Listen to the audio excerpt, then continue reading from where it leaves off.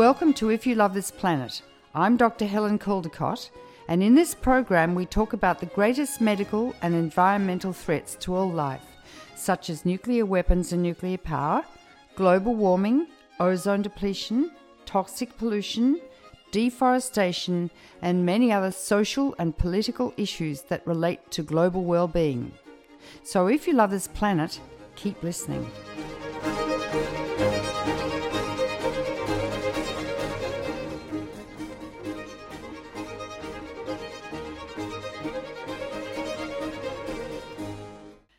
Welcome to If You Love This Planet. Today I'm speaking with Bob Herbert, a former op-ed columnist for the New York Times and a distinguished senior fellow at Demos, a national organization in the US that combines research, policy development, and advocacy to influence public debate and to catalyze change.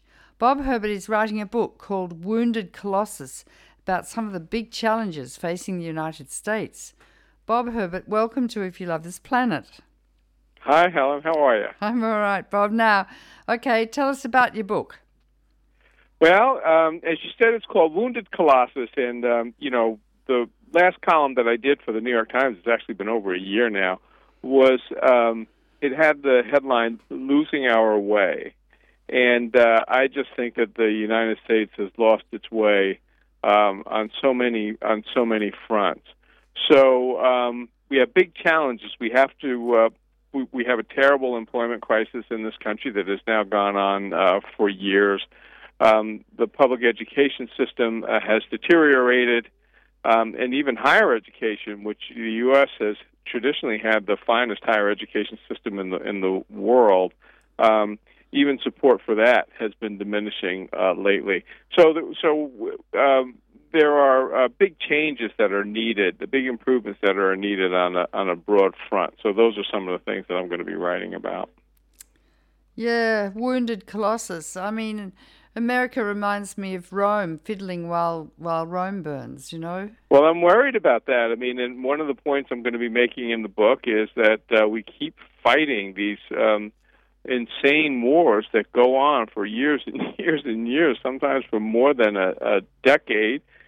We get involved in these wars. We don't know how to win them. We don't know how to pay for them, and that we'll never get our act together if we keep doing that. I mean, we're still in Afghanistan, and September 11th was over a decade ago. I mean, it just makes no sense at all. But it wasn't right to go into Afghanistan anyway. That was just vengeance. Of the 19 people who went into the World Trade Task, 15 came from Saudi Arabia. I know, but I may disagree with you on that. I didn't have a problem going into Afghanistan after Osama bin Laden and the Taliban. They were in Afghanistan, and the Taliban had, in fact, sheltered them. But I was not in favor of a broad, endless war. I mean, I was in favor of going after the folks who had attacked the United States. What we did is we invaded Afghanistan, forced the Taliban out of power, and then turned our attention to Iraq, which was absolutely a war that it was an invasion we never should have conducted. And so then the whole thing just became a tragic fiasco. But I do think that we had every right to go after Al-Qaeda after September 11th. But you folks created the Taliban in the war against the Soviet Union in Afghanistan. No, that's true, Helen. But the fact is that the United States was attacked on September 11, 2001. Now, I was in the service many years ago. I'm not a pacifist. I am not in favor of allowing our country to be attacked and not responding. But you're very clever. You got lots of spies. You could have gone in and found Osama bin Laden and the necessary operatives, and you could have taken them out without going in and killing people. I'm not in favor of that. If the United States is going to be attacked, I'm in favor of responding to the people responsible for the attack who conducted the attack. Yeah, but I had no problem. It's not that I had no problem with it. I was in favor of it, but I was not in favor of waging a long war in Afghanistan. I was never in favor of that. Well, then when would you? But I mean, I live in Manhattan on the Upper West Side, and so the attack on the World Trade Center, it was almost like an attack in my neighborhood. My wife works on Wall Street. It is just a few blocks from Ground Zero. 3,000 people were killed. The city was a mess for the longest time after that. The idea of not responding forcefully to something like that, to me, just doesn't make sense. Yeah, but think about it, Bob Herbert. You know the people who orchestrated it. There weren't a lot. Why invade a country? Why not focus on the people that were We went into responsible? Afghanistan, or at least I thought the intent of going into Afghanistan was to go after Osama bin Laden and Al-Qaeda because that's where they were. And then at what point would you have pulled out then? I would have focused the invasion on them, so I would have gone after them and attempted to capture or kill Osama bin Laden and destroy Al-Qaeda. And in fact, there came a point where they had located Osama bin Laden at Tora Bora, and we outsourced the effort to go after him. I mean, the Bush administration didn't even close in on him. So, I mean, it made no sense at all. So Yeah, I'm why not trying didn't to they? defend. Why I'm did- not trying to defend the conduct of this war. All I'm saying is that I was in favor of invading Afghanistan to go after Osama bin Yeah. Laden and Al-Qaeda. Well, why didn't George Bush go after him at Tora Bora when they knew where he was? So I don't Well, understand that's a that. complicated question. By that time, he was obsessed with Iraq, I guess. Yeah, because he wanted to, what they threatened the life of his father, so he wanted to go in there and... Well, I think that there were a lot of reasons. And the oil? None of them, I think there were a lot of reasons, and none of them were legitimate for invading Iraq. Well, it's interesting because you sent me a piece about what you wanted to talk about, and you said we should be out of Afghanistan, and I know a fair amount about the toll the wars in Iraq and Afghanistan have taken on the United States. But what about the toll? I'm writing a great deal about that. But what about the toll it took on the Iraqi people? Like over 1 million people have been killed. I'm writing about that too. The toll these wars have taken on the Iraqi people, on the on the civilians in Afghanistan, the number of innocent people who have been killed. I mean, I think it's absolutely horrendous. Yeah. I want to make it clear. I'm not defending the conduct of that war. I'm just saying that I was in favor of invading Afghanistan to go after Osama bin Laden and Al-Qaeda. I hear that. I wasn't, but we will agree to disagree. But but do you think part of the dynamic is the military-industrial complex has to have wars because it's great because when you make weapons and they get destroyed in wars, you've got to make more weapons and the like? Do you think that was part of the dynamic of these two terrible, terrible situations? Well, I think that was ultimately became the dynamic, and certainly that was part of the dynamic in going after Iraq. But I honestly believe that in terms of the initial response after September 11th, 2001, that was a visceral response that was overwhelmingly supported by the American people and was overwhelmingly supported by the nations around the world. Yeah, but I accept that concept from you, but we're moving on from that to say the ongoing death and destruction since that time, that's now a long time in both those countries. Do you think I think that's unconscionable, and I do think that part of or among the factors involved there is this military industrial complex where there's this endless development of weapons, where the United States spends insane amounts of money, almost more than the rest of the world combined on its defense establishment. We have military bases all around the world, and then there are behaviors that we are engaged in that I am vehemently opposed to, and that I've written about over many years. So this sort of the militarism that has become part of the one of the great dynamics of American life. I'm not in favor of that. It causes great grief and tragedy in many places around the world, but it's also self-destructive in terms of the United States and the American people. How? Well, it consumes energy and resources on an enormous scale that are absolutely necessary to maintain a first-class nation. So, we have sky-high poverty rates, sky-high unemployment, a deteriorating education system, a deteriorating infrastructure, and so many other problems that we're not addressing. We have monstrous budget deficits, so that we have politicians who say, oh, yes, we have these problems, but we don't have the money to fix them, There's no money for investments in a brighter future for the United States or in the creating opportunities for the young people coming out of school now. So it hurts us in that way. It also hurts us in the sense that we've had all these folks who have been fighting in these wars. Thousands have been killed.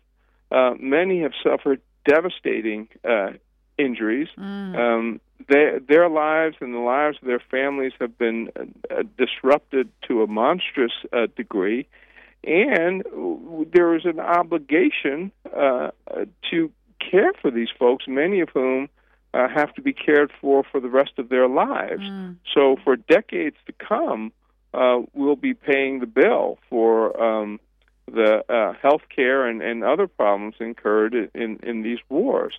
So the toll on the United States is just incredible. That's a major factor in the book that I'm writing about. What about so sad that so many of the veterans coming back from these two wars end up as homeless people? Why do they become homeless, Bob Herbert? I don't understand that because at all. There's a number of reasons for it. The first reason is because the United States no longer creates enough employment for all the people in this country who need to work. And that's one of the reasons why many of the young people actually go into the military, because they don't have much in the way of educational opportunities, and they have difficulty finding gainful employment, so they go into the military. When they come out of the Army or the Marines or the Air Force or the Navy, the job situation is no better. They're no better prepared for work, and there are no additional jobs available. So they're left in an employment environment that's really untenable. Then, on top of that, many of them come back with, even if they're not physically wounded, but they come back depressed, or they have post-traumatic stress disorder. A lot of the people, because of these roadside bombs, that is the major weapon against the GIs in both countries, a lot of people coming back have traumatic brain injuries and that sort of thing. So there's all kinds of problems. The other thing is that combat is really a horrible thing. I mean, I got drafted in the build-up to the Vietnam War. I did not go to Vietnam through the luck of the draw. I got sent to Korea, spent 14 months in Korea while so many people were fighting in Vietnam. But many of my buddies went to Vietnam. Some were killed. I lost a lot of friends in Vietnam. But many came back with all kinds of problems. They were addicted to drugs. They were depressed. They drank too much. They couldn't hold relationships together. They had trouble hanging on to a job. And in those days, jobs were plentiful, but a lot of the fellows had trouble hanging on to the jobs once they got them. So there's a whole range of problems that come with warfare. Warfare is hideous in almost every way. It's hideous for the people who have to fight. It's hideous for the innocent civilians that get caught up in it. It's hideous for the government back home, even if you're fighting the war, but you're not in the war zone yourself. I mean, wars are so terrible that they should only be fought if there is absolutely no alternative. And we keep fighting these wars not only when there are alternatives to them, but when in some cases the wars themselves make absolutely no sense at all, like the war in Iraq, for example.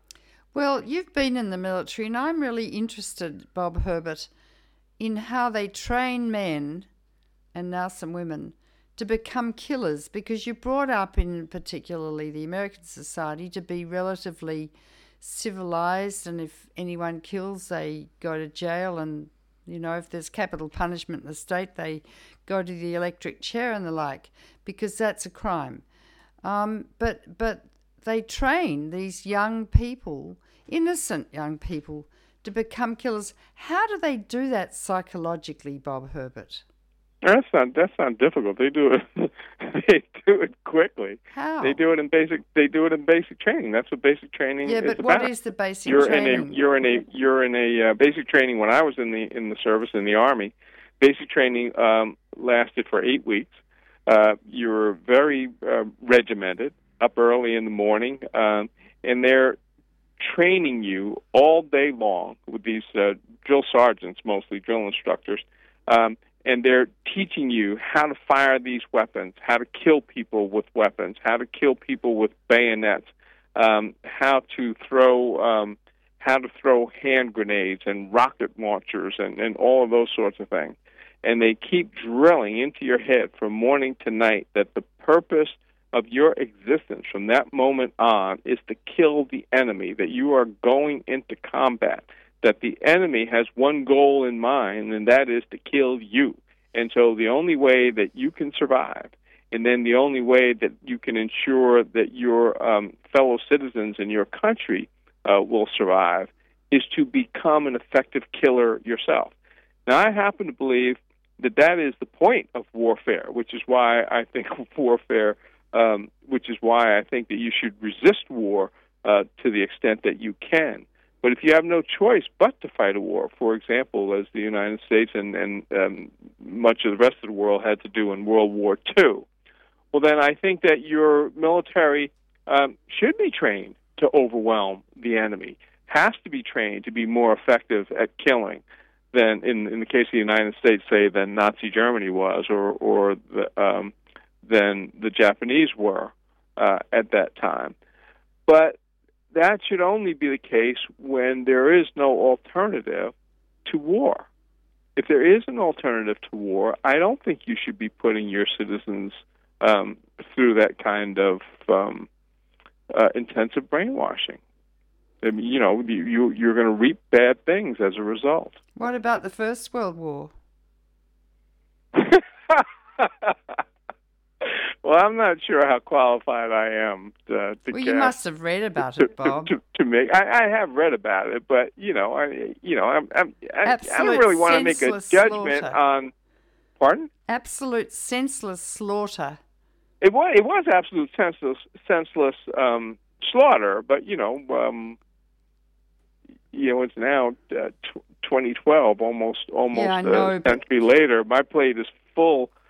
Thinking about Afghanistan and Iraq and Vietnam and Korea and who knows what else. And then these young people come back from the wars having seen pigs rooting around in the bodies of babies and seeing their buddies being killed, and then developing a sense of anger and grief. And I mean, what does that do to the human psyche of these fairly undeveloped, beautiful young brains? I mean, I think that it can do terrible things, and for a lot of people, we have an epidemic of suicides. Yes, in the United States among service members and veterans. So obviously, it can do terrible things to people. But I don't want to overstate it. Most of the people who come back from a war zone, even a horrible war like World War II,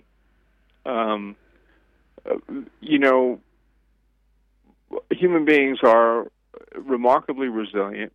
and most people who come back are able to lead productive lives. I mean, their lives are not ruined. I don't want to minimize how terrible war is and how terrible the effects of war frequently are, but I also don't want to overstate it. I never want to give the impression that every GI who comes back from a war zone is somehow a potential monster or is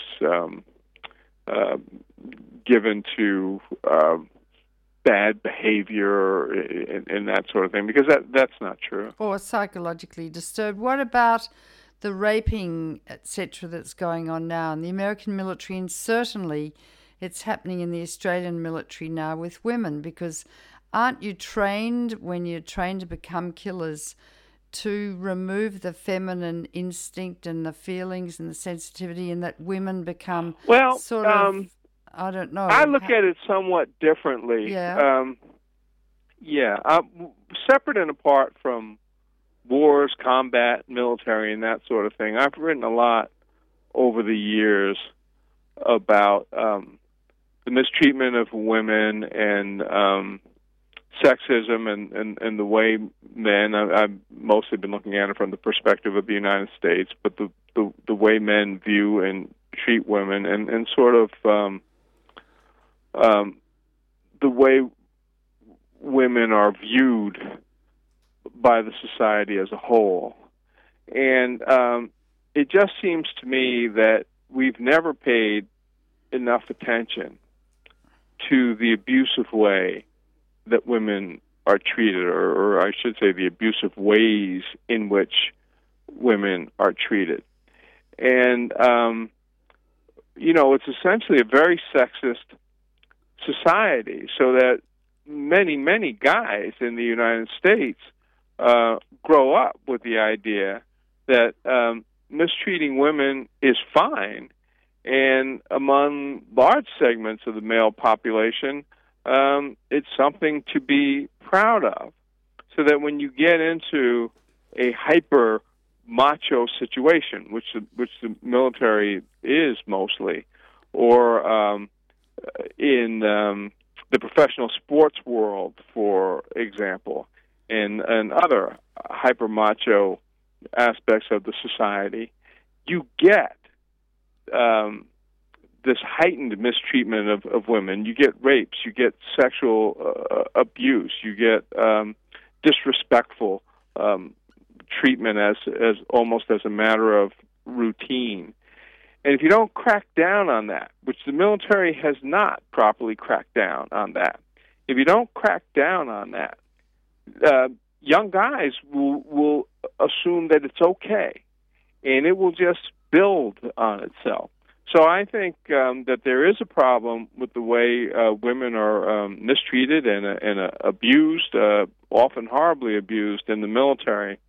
But I think that it's difficult to sort of segment it out from the rest of the society, because I think that we do a terrible job in terms of the way we treat women generally. Well, then, Bob Herbert, I'm interviewing Bob Herbert, a former op-ed columnist for the New York Times, and he's now a distinguished senior fellow at Demos. Why then, what I don't understand, really, being a woman myself, is why is it okay to mistreat women? Where on earth does that come from? Well, I think that that has very much been the way of the world from my reading of history for as long as I'm aware of it. I mean, guys mistreat women. I think it's reprehensible. I think that it's intolerable. I think the society should unite in an effort to put an end to it. But I mean, I just think that guys have been doing that, throughout history. And frankly, there are other societies that are even much worse than the United States in the treatment of women. And I think one of the reasons that it continues for decade and century after century is that societies don't unite and say, you know what, this is wrong. We have to, and there are going to be sanctions, severe sanctions for the mistreatment of women. We have not done that, and that's why I think the mistreatment continues. Do you think it's got anything to do with sexuality? No, I mean, I don't know. If you're asking me, do I think that it's somehow natural or genetic for men to mistreat women? My answer to that would be no. I don't think so. I think that it's cultural. I think cultures say that this is okay. That not only is this okay, this is good. That this is the way you're going to be. That if you're the big, tough, macho man and you have lots of women and you can keep them in line by mistreating them, then you know your peers are going to applaud you and you're going to get benefits from that. I mean, I think all of that stuff, as sick as it seems, I think it's cultural. I don't think that it's natural to mistreat women. I mean, I don't believe that for a moment. Okay. And things that are cultural can be changed. You can change cultural dynamics. It's not easy, but you can do it. I agree with that. So let's move on to the next topic at hand, and that would be Obama.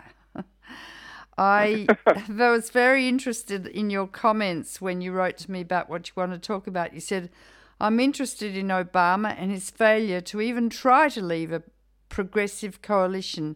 I think of that as the last promise of Obama, though frankly, I never had very high hopes in the first place. Why didn't you? Well, I didn't think I've been covering Obama since he ran for the Senate in Illinois. I never thought of Obama as a particularly liberal politician.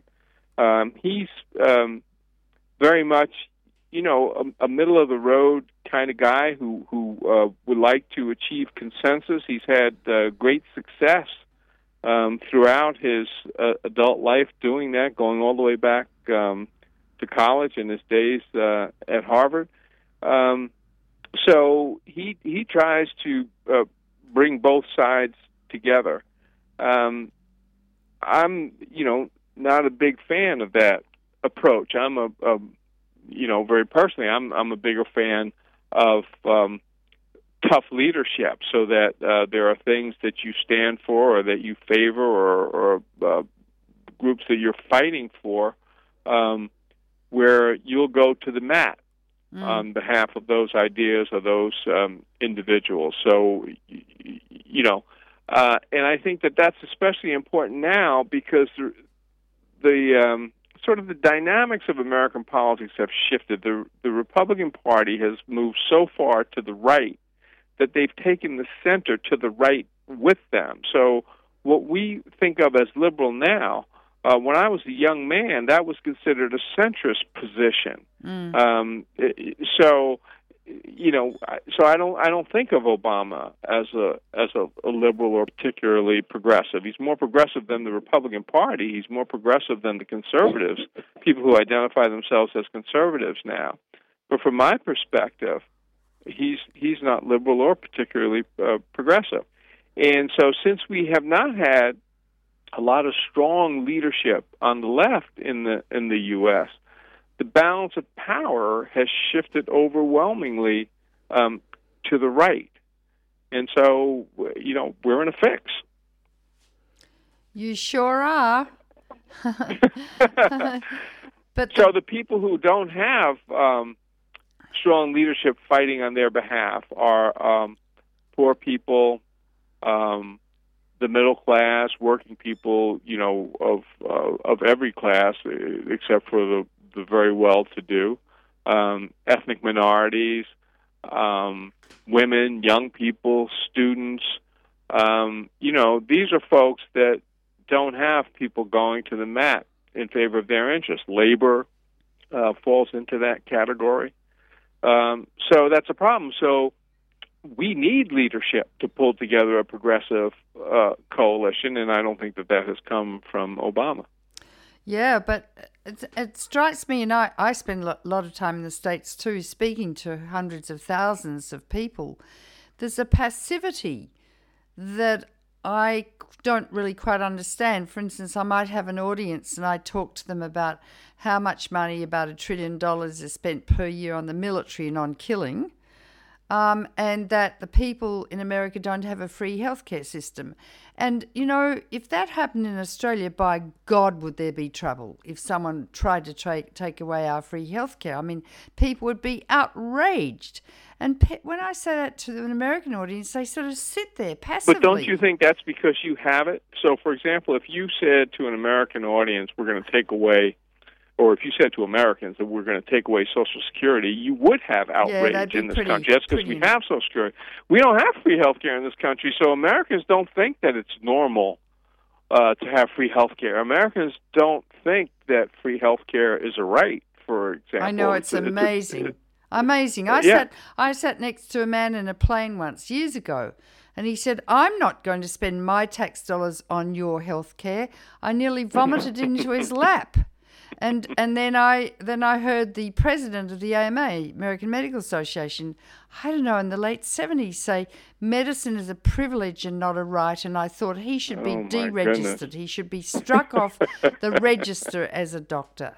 You know, and I speak But, now. you know, beyond, even beyond that, this passivity that you're talking about, because I agree with you on that, I think that is mostly a normal state of affairs. I mean, ordinary people, for example, were even pretty passive during the long years of the Depression. You had a very active left during the Depression, and labor came to be very active. And so you could get people to follow that kind of leadership. But just in general, people were pretty passive. And as I came along in the, you know, I'm a baby boomer. I'm a product of those post-World War II years. When I was growing up in the 1950s and 60s, the only period when it seemed that there was a very dynamic forces in the population was really in the 60s and then continuing into the 70s, especially with the women's movement and the environmental movement. And the 80s, the anti-nuclear weapons movement. Yeah. So that was done in conjunction with civil rights and with the anti-war movement and that sort of thing, and a lot of the energy came from the youngsters on the college campuses, et cetera, et cetera. But that was an extraordinary period in American history. It lasted for, you know, probably a dozen years or so, maybe a little longer. But that was unusual. Before and after. Before that, back in the 50s, we were pretty quiet, and then after that, we've been pretty passive as well. I have thought that, you know, workers who have been getting the short end of the stick for decades now in the United States. Labor unions have been under attack. Wages have been depressed. Jobs have been sent overseas or destroyed by technological advances. And workers have just been mistreated to a fairly well. But they have not risen up in angry response. I think that there should be forces out there organizing the unemployed. We have millions and millions of unemployed men and women in the United States, and they and their families are suffering. You know, I'd love to see them organized so that they become like a major protest movement, and then could become aligned with other protest movements, and then maybe you could begin to see some transformational change in this country. But right now, that sort of thing is not happening. It feels like the country's ripe for a revolution, in fact. And you know, you never know what will catalyze and spark a revolution. For instance, the Arab Spring was sparked by a man who was selling fruit in Tunisia, and he was so annoyed with the government's restrictions on what he was doing, he burnt himself to death. Well, I think that's true. You don't know what's going to spark it. Yeah. But you won't have a revolution in the United States. You can have people rise up and demand change, which is what they thought they were getting with Obama, actually, when they voted in 2008. Yeah. But you can have people rise up and demand change. But you won't get a revolution in the United States. The Americans like their country and they like the way the country is constituted. They just do not like what's been going on in the country. They would like the political system to work, but they don't want a different kind of political system. They would like the school system to be better, but they don't want to revolutionize the school system in the United States. So I don't think this is a country that's ripe for revolution, but it is a country that's pretty desperate for change. That's the feeling that I get when I go around the country talking to ordinary men and women. And one of the things, there are some things that are, I think, going on that are pretty dangerous right now in the United States. Tell us. One is that people have lost confidence to a tremendous degree in the in many of the major institutions in this country. So they look with contempt, for example, on the national government in Washington. Both parties are held pretty much in contempt. The Supreme Court used to be revered in the United States. That is absolutely no longer the case. Yeah.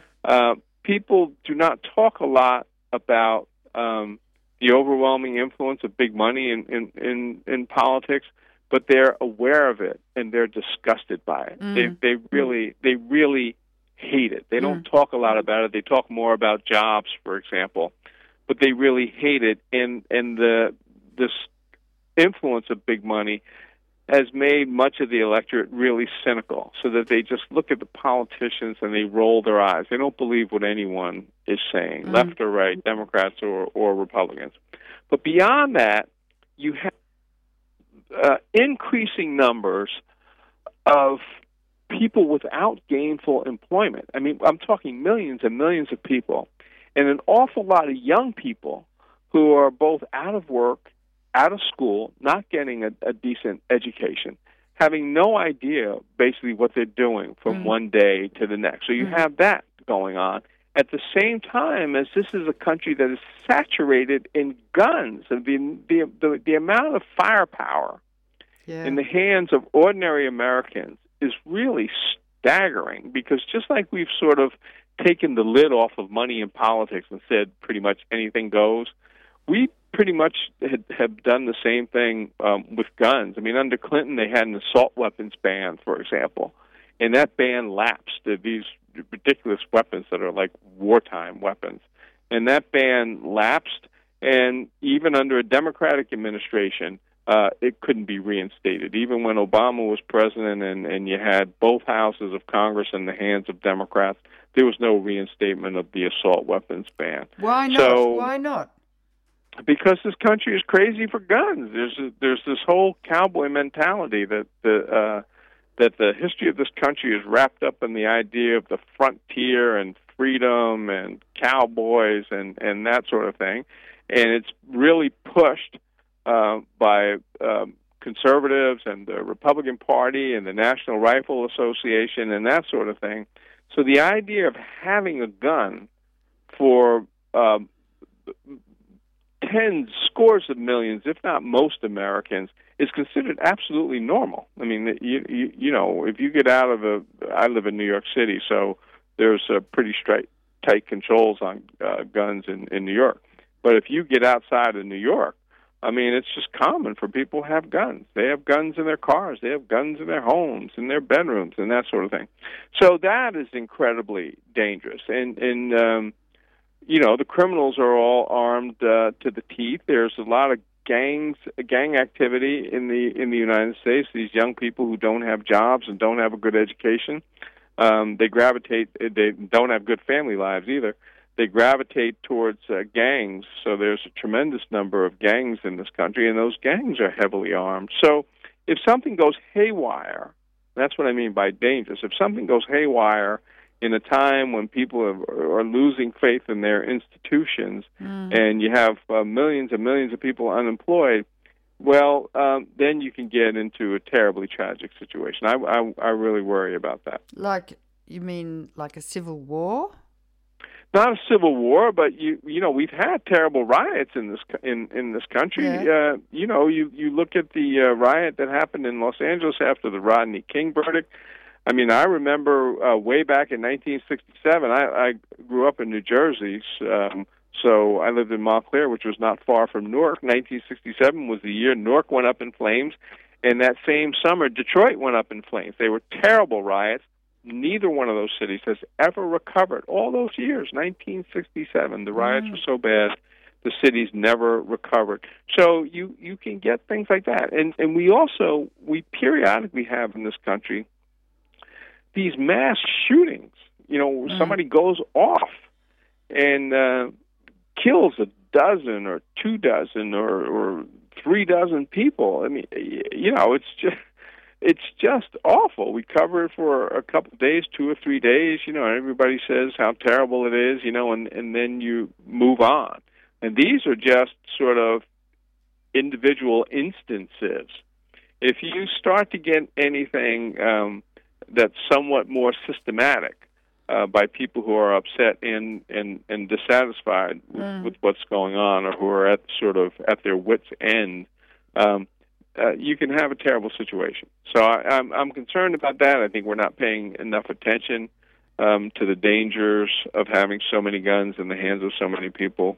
But I don't expect that to change anytime soon either.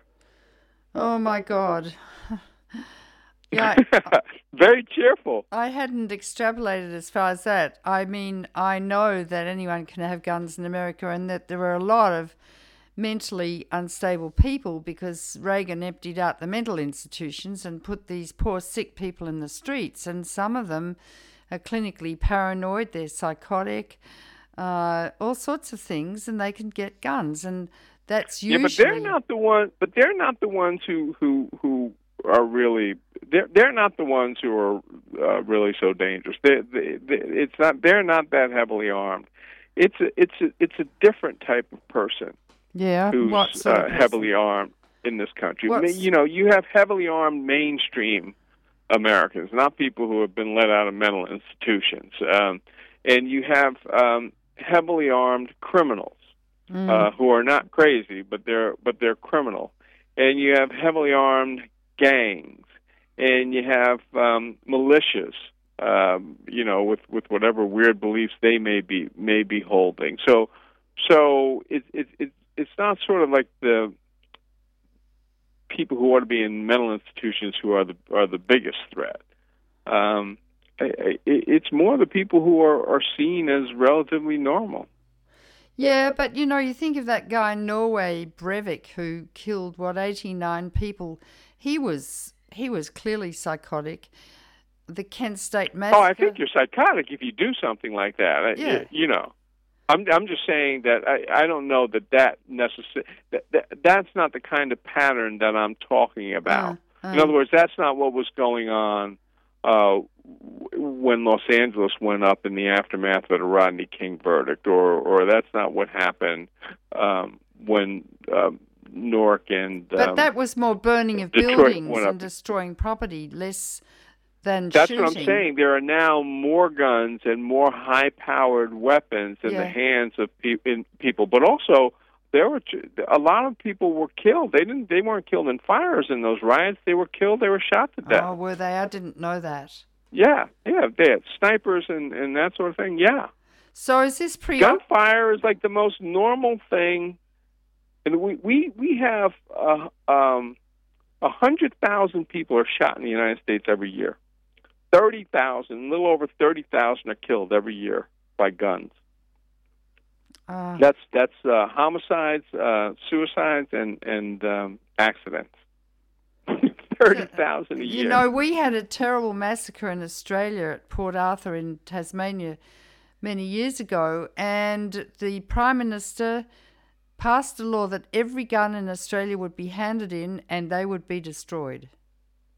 And it's illegal. And what we did in the United States was we got a ruling from the United States Supreme Court that said essentially the Second Amendment was absolute, and all Americans have a constitutional right to own a gun. Yeah, the Second Amendment was written in the 1800s? 180 degrees. Pardon? The Second Amendment was written in the 1800s or something when they were fighting the British. In the 1700s. Had no relevance at all to modern society, at all. No, I agree. I don't understand how the NRA has such power, Bob Herbert. That's actually very peculiar. I agree with you, and I think that is obviously it's largely political, but I think that the biggest thing is the cultural component. I mean, there just has, if you think about the history of the United States, that people were settling this country, taking land away from Native Americans, that you had slavery, where you had to keep the slaves in line, that there was a revolution where you're going to fight a war against an immense power, an enormous power in England. But then you have the frontier, where you could always move west in the United States for hundreds of years. You could just set out.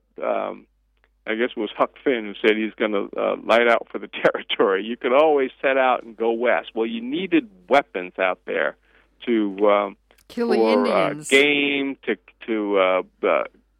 You might be killing Native Americans. You might be, I don't know what, protecting your cattle from rustlers. You might be in towns where they were brand new and there was no real system of law. Whatever. And all of that was glorified by the movies and popular entertainment in this country. And the United Americans have always taken pride on sort of the lone figure standing up against the evil doers. Where you have to have a weapon in order to do that. So it was just normal to have guns in this country. So what would you do about it? Say you were Obama, huh? What would you do about it if you were the commander-in-chief? You had the bully pulpit. What would you do, Bob Herbert? Well, what I would have done was try and seize the moment early. You'd have to go back to the time when Obama took office, when he had a tremendous mandate, and the country was very frightened that the economy was going to collapse. And he had both houses of Congress in the hands of Democrats. And that was the time to make your big moves, both economically, but I think on some of these cultural issues also. And you wouldn't have been able to ban guns in the United States. You just can't do that. But you might have been able, you should have been able to rally Democrats in Congress to take some steps, like assault weapons ban and that sort of thing. What's an assault weapon? I don't even know what that is. That's one of that's where you think of, you have a pistol and you can fire a few bullets, or you have a rifle and you can fire a few bullets. An assault weapon is more like a machine gun, where you can just go pop, pop, pop, pop, pop, pop, pop, pop, pop, and those bullets will come out, at a tremendous rate. So it's very difficult for anyone to defend against that, or even to have time to seek cover. And these weapons, like an AK-47, they're military-style weapons. These weapons were banned under Bill Clinton, and but it was a ban that had a sunset date, so the ban lapsed, and then it was never reinstated. But the truth is that you can't do anything quickly about guns in the United States. A lot of the problems in this country, guns are one of them. Money in politics is another one. Are a result, in large part, or to one degree or another, with the makeup of the Supreme Court. And Democrats and liberals, I talk about losing your way, Democrats and liberals over the past few decades have lost sight of the importance of the Supreme Court. And while Republicans and conservatives have completely understood how important the court was. So step by step by step, they've been placing their people on the federal courts and on the Supreme Court, and to the point where now they have a majority. So now these problems are so entrenched that it's going to take decades to get out from under them. I keep telling people there's not going to be any short answer for any of these things. So when you tell people that, are they optimistic, pessimistic, depressed? What? You know, I think it's so funny. Jimmy Carter took a lot of hit way back with his so-called malaise speech where he never said the word malaise. And he wore a cardigan in the White House. He did. Carter was not much of a leader either. He was more of a scold than a leader. But I think there is a malaise in the land now that people feel that the problems are so large and government leaders and other institutions are so ineffective and that the power of money has become so great that these problems may not be able to be solved. And individual people very often think that there's nothing that they as individuals can do about it. They don't. They sometimes I'll be making speeches, and in the question and answer period, they'll say, Bob, what could I do about it? I'm just an ordinary person. I feel like, there's nothing I could say or do that would have any effect. What do you tell them? And that's widespread. Yeah. What do you tell them?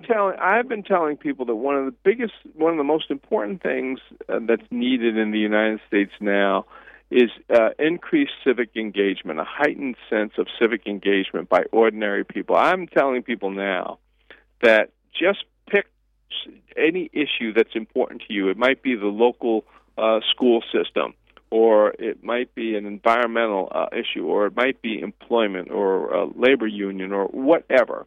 But then become more engaged than you might otherwise have been.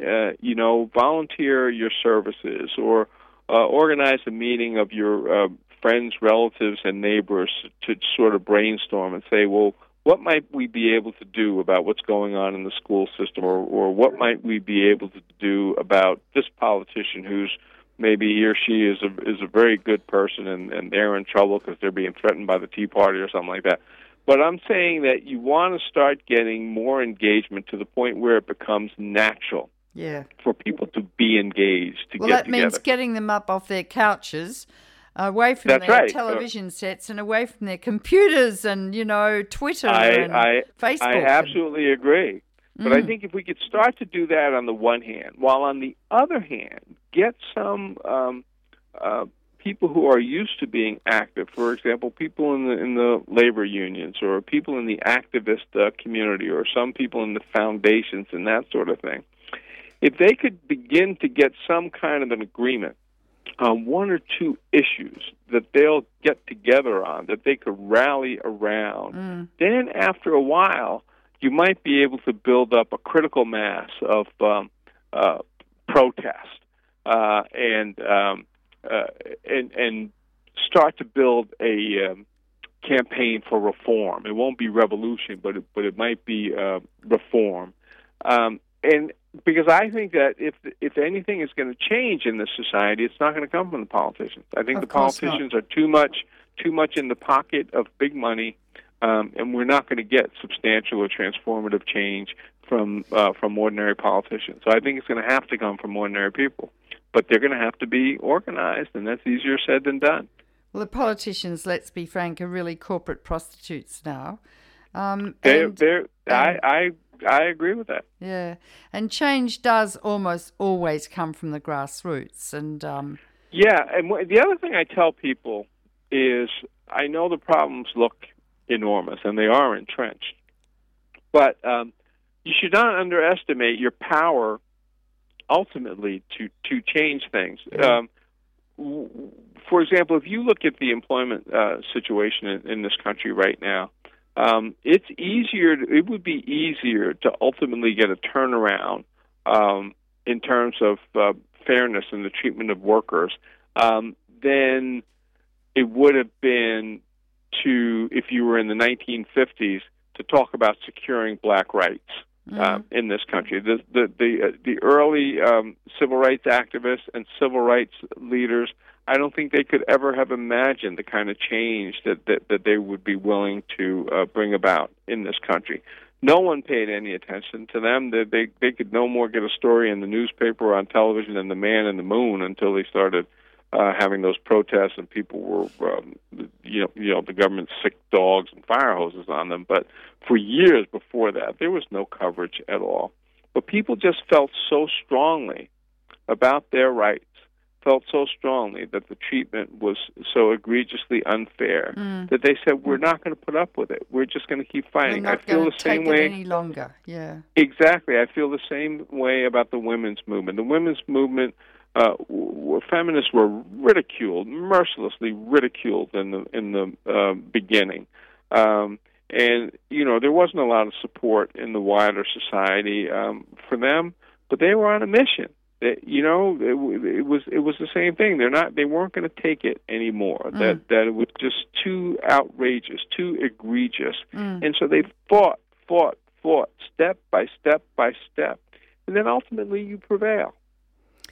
So I'm in favor of viewing these big issues like that you have to start somewhere, and you have to be committed, and you have to try and rally people to your cause.